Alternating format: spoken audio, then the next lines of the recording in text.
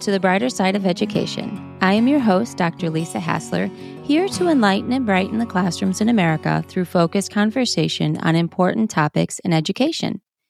In each episode, I discuss problems we as teachers and parents are facing and what people are doing in their communities to fix it. What are the variables, and how can we duplicate it to maximize student outcomes? In this episode, I focus on struggling readers in middle and high school. Failing student reading scores have been splashed across the news and made into major academic debates, especially since the pandemic. The reading levels of our students are frightening. It appears that adolescent student reading proficiency is spiraling down and out of control, but the reality is that it's been consistently low since the National Center for Educational Statistics, NCES, started tracking the national reading levels with the National Assessment of Educational Progress, NAEP, reading assessment back in 1992. That's 30 years of low. In 2022, only 31% of 8th grade students performed proficiently on the reading assessment, which was 3 percentage points lower compared to 2019, yet the exact same as in 1992. The most recent NAEP data for 12th graders was from 2019. Data showed a 3% drop in proficiency from 1992 to 2019. That's 37% of the 12th graders in 2019 read proficiently compared to 40% in 1992. Ineffective reading skills are leaving our children with little hope for a successful socioeconomic future with few well-paying jobs that don't require advanced literacy. So how can we help them? Adolescent literacy expert Matt Bardin is here with us today to discuss how to increase the reading levels of middle and high school struggling students. He is an educator with 25 years of experience and founder of Zinc Learning Labs. He has written on adolescent literacy for the Hechinger Report and the 74. He also authored the book Zen and the Art of the SAT, as well as hosted the Real Learning Show on SiriusXM. Welcome to the show, Matt. Good to be here. So what was your journey into education, and how did it lead you to developing Zinc Learning Labs? I started out as a high school and then middle school teacher here in New York City, public schools. And I did that for several years. And then ever since, I've been a tutor and a test prep tutor. And what I saw one-on-one really opened my eyes. In the classroom, you're confronted with so many kids, even if it's a smaller number, it's too many to see what I saw when I was tutoring one-on-one and responsible for moving the numbers. And what I saw was low reading comprehension was probably the first thing that jumped out at me. We assume, those of us who are strong readers, that everybody kind of reads, right? But in reality, most people really struggle to comprehend, especially as reading advances in complexity. So your motto is advancing literacy to end information inequality. What is the meaning behind this? And is that possible with the age of social media? Yeah, that's a great question. I mean, the meaning is just, I'm convinced that reading is the way to get a lot more information. And it's also very strongly correlated with critical thinking skills. And we're living in a world where adult literacy is actually really low. In America, the percentage of adults who read at or above adult proficiency is 13. And adult proficiency is not necessary for everyone, but it would be good. When you have that level of reading proficiency, you have a lot more access to information and ideas. And I'm convinced it also, when you gain that ability in adolescence, it builds out your critical thinking skills. Yeah, absolutely. And I think about proficient. If we were to gauge that, now a proficient level on like an NAEP reading assessment would be like 3, right? It would be like a level 3, 4.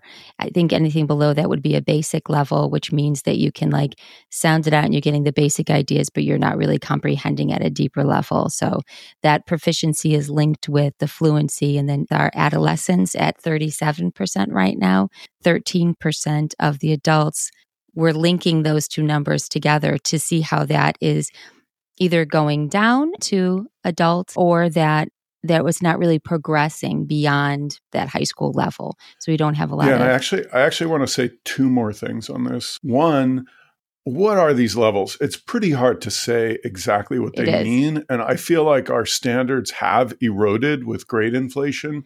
And there is, you're pointing to it, Lisa, there's a gap, right? Like 30% of American adults have graduated from a 4-year college program, but only 13% read at or above adult proficiency.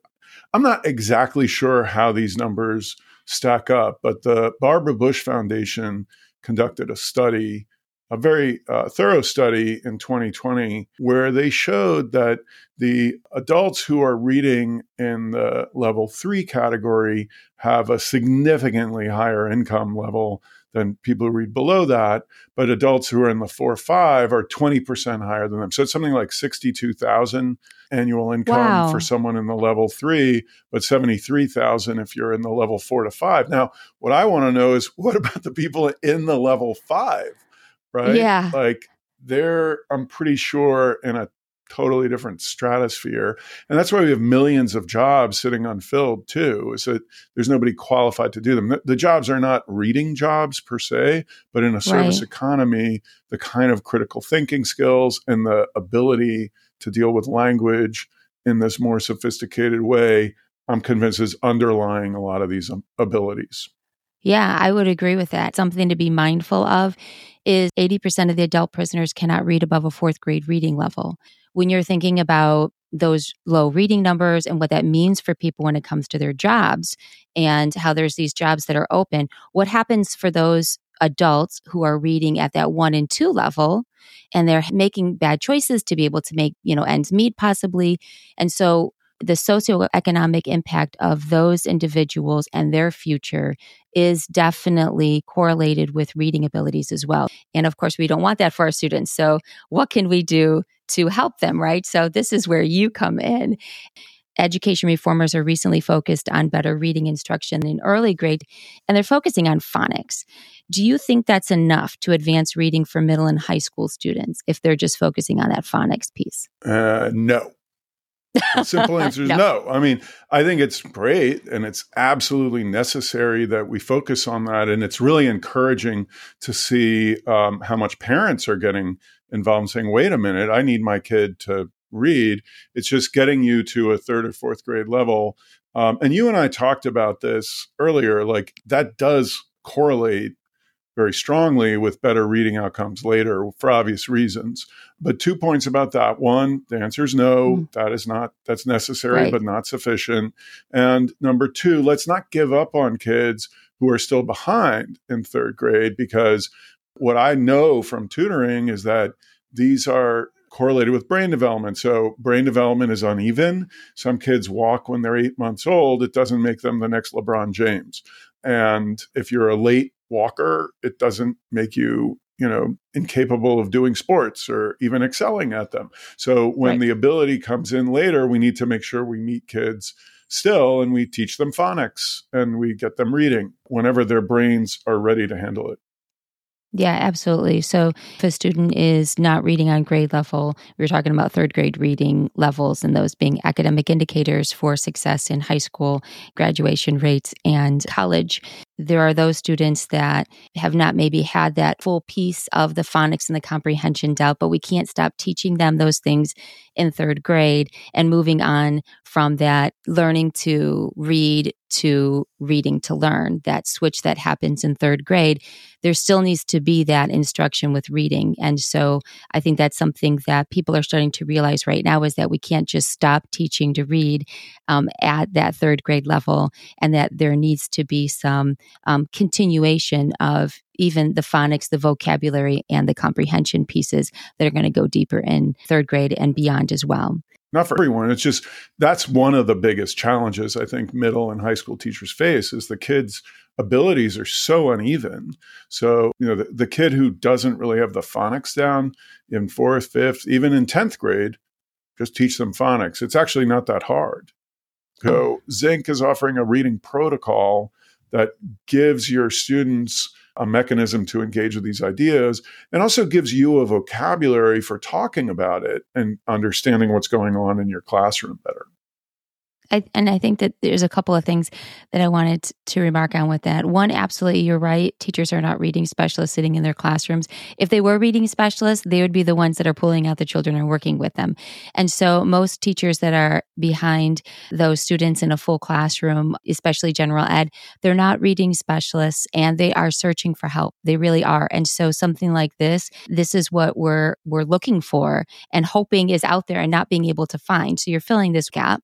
And also that it sounds like with the differentiation and the whole classroom approach versus a tutorial experience, the Zinc Learning Lab sounds like it's more of a one-on-one meeting kids where they are. Is this online? Yeah, it is. So it's a web-based platform that has a whole bunch of components that support ELA instruction for middle and high school students. And it's kind of like a one-stop shop for vocabulary, articles, and mainly reading instruction. That's really where we want to engage our teachers who use us, is to give them this tool that gives them a handle on how to talk to kids, like I said, but also gives kids, it is more like one-on-one instruction. Like a student logs on, they do a level placement when they're assigned ignition, which is like this key component, like I said, the reading ignition unit. They do a level placement so we know where they are, and then we're giving them a series of very short passages, and a presenter is asking them questions like, okay, so it says this leads to blah, blah, blah. Drag the word this and drop it on the word or phrase that this represents. Because when you miss that connection to the pronoun's antecedent, you're done comprehending, right? Now, you can't do that on a one-to-one basis with every student in your class. But if your students get to do that for just a few minutes in the early part of your school year, they suddenly know to look for the pronouns and connect them to the antecedents, and then they're comprehending, or at least that's a key component. We find that you need all of these components to actually comprehend. The point is successful comprehension, and then that's when you as the teacher can take them to the next level. You know them, you care about them, you figure out, well, I got to give this kid this short story to read because it's going to blow their mind. So you mentioned love-based learning. That's the other component of our approach from tutoring. The only thing that works is love in life. You obviously love learning and thinking about learning and doing this podcast, so you're great at it, and if you hated it, you'd never be good at it. So, and I think even the NFL has figured this out. Like, if you just yell at the guys, they're not going to perform better, really. If you get them engaged and caring and working hard and pulling together, that's how you win championships. So, we're trying to engage kids so that teachers can then bring the next level of like, oh, okay, read this, Starting to like entice them and encourage them, and then building that relationship of trust and then of success as well. Because when you start having that successful outcome, then you get excited and feel like, well, I can do this. And so I will continue to do it because it's something that you feel like you can do. So that's really important. So you've got like, you're get in the zone for Z, ignite reading success for the I, nurture skills and love for the N. This is Zinc, right? So get in the zone, ignite reading success, nurture skills and love, and continue to grow. Those are what you were talking about with the Zinc. All right. Well, you stated when I was a student decades ago, my teachers gave me vocabulary lists every Monday. They quizzed me on the new words every Friday. I always crammed on Thursday evenings, aced those tests, and then forgot the words by Saturday morning. My teachers were assigning me vocabulary, but they weren't teaching it to me. Now, I think everyone can relate to this experience. I've done this with spelling tests. I think I've done this for every test. I mean, let's face it, who hasn't, Now, you suggest a better way to, I like how you call it, grow kids' vocabularies. Can you explain what the brain science says about vocabulary acquisition process and what you do to better equip adolescent vocabulary? Yeah, so the brain science is very, very clear on this. I think you had Dr. Daniel Willingham on your show, who is also talking about a similar idea. Maybe this is a little more specific. So short-term memory is actually pretty easy to upload information into your short-term memory. And that's what we're talking about when we memorize the dates or the facts or the, photosynthesis process, whatever it is that you get tested on. Long-term memory is a different matter. The key ingredient for that is what's called spaced repetition. So it's the idea that you want to get something in a short-term memory, but then you want to let it go. So those kids who are those anxiety learners who just cram, they tend not to remember. They tend to, or they remember it in a non-understanding way. And if you really want something to stay in your memory, you need to learn it once, and then you need to set it aside for maybe 24 hours at least, right? And then you come back and you check and you see if it's still there. And then you do that again with increasingly large gaps between each visit to the information. So our vocabulary tool on Zinc Learning Labs is designed with that component. And frankly, a lot of teachers find it hard because they don't want to have a 6-week process for kids to learn the list. But the ones who are doing it successfully say, okay, and it also gives the students some responsibility. They can check in and monitor it, but for this semester, you have to learn, these 200 words or something. That's the only way they're going to actually retain the words, because some kids probably memorize it once and learn some of them, but if you don't see them again in context and reading and things like that, you're not going to retain them. But as far as memorization goes, spaced repetition is what is well documented to work. What results have you seen then with the students who have used your program, and how are you measuring it? So we make a lot of efforts to do that. Like I said, particularly with Ignition, which is the reading growth component, students do a level placement before and after. And a third of them go up a full Zinc reading level. And this is very consistent. It's weird. Now some teachers have more like 40% going up.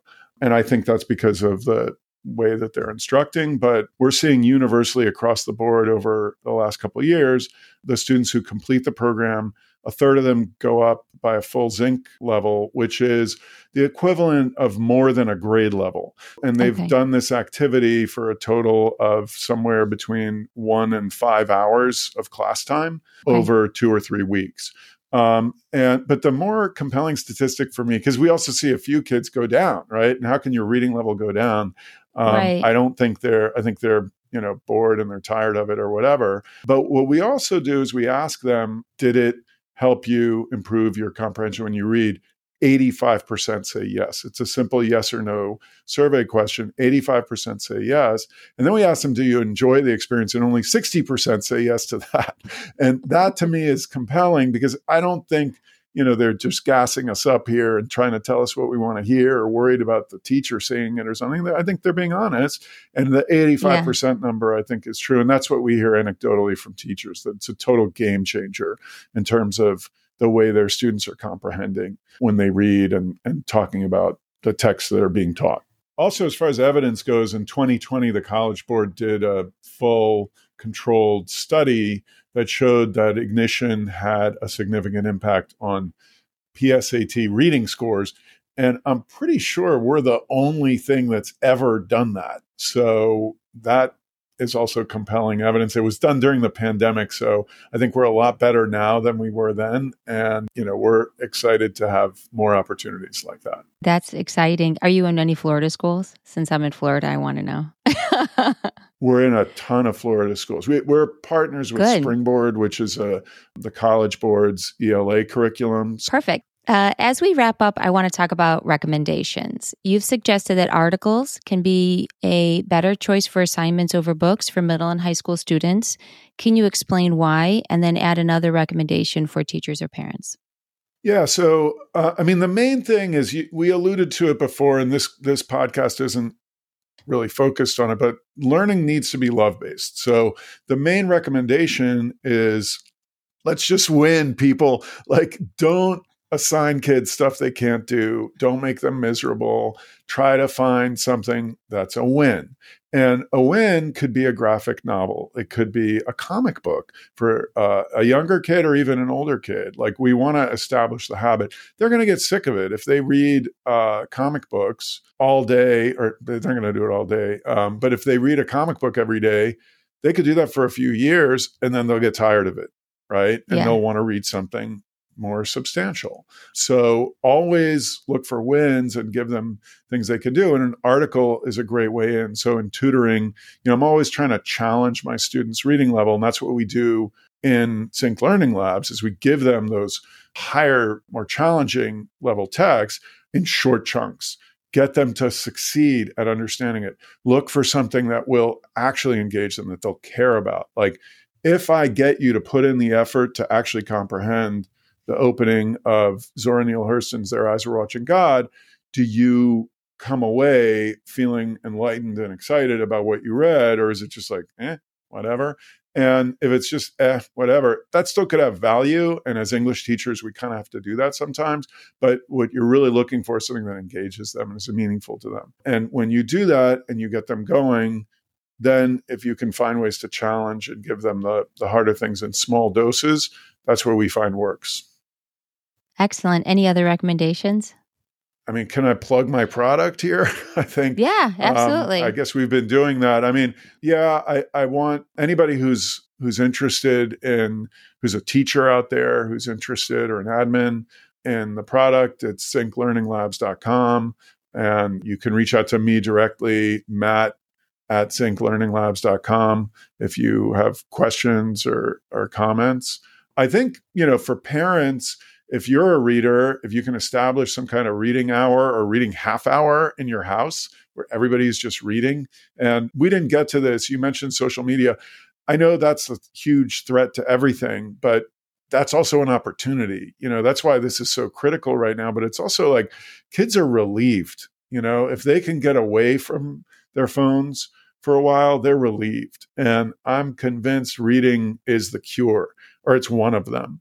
Right? To like get you deeply engaged with something, Lisa, like when you find a great book, there's nothing better. So you're not selling them snake oil. You're not selling them, cod liver oil. It's not like a punishment to ask them to read. So, like I said, let's win, baby. Let's go out and win. Find stuff that works for your students, for your kids. Get them excited about it because they will be. We love reading, right? Like, yes. Nothing's better than a great book.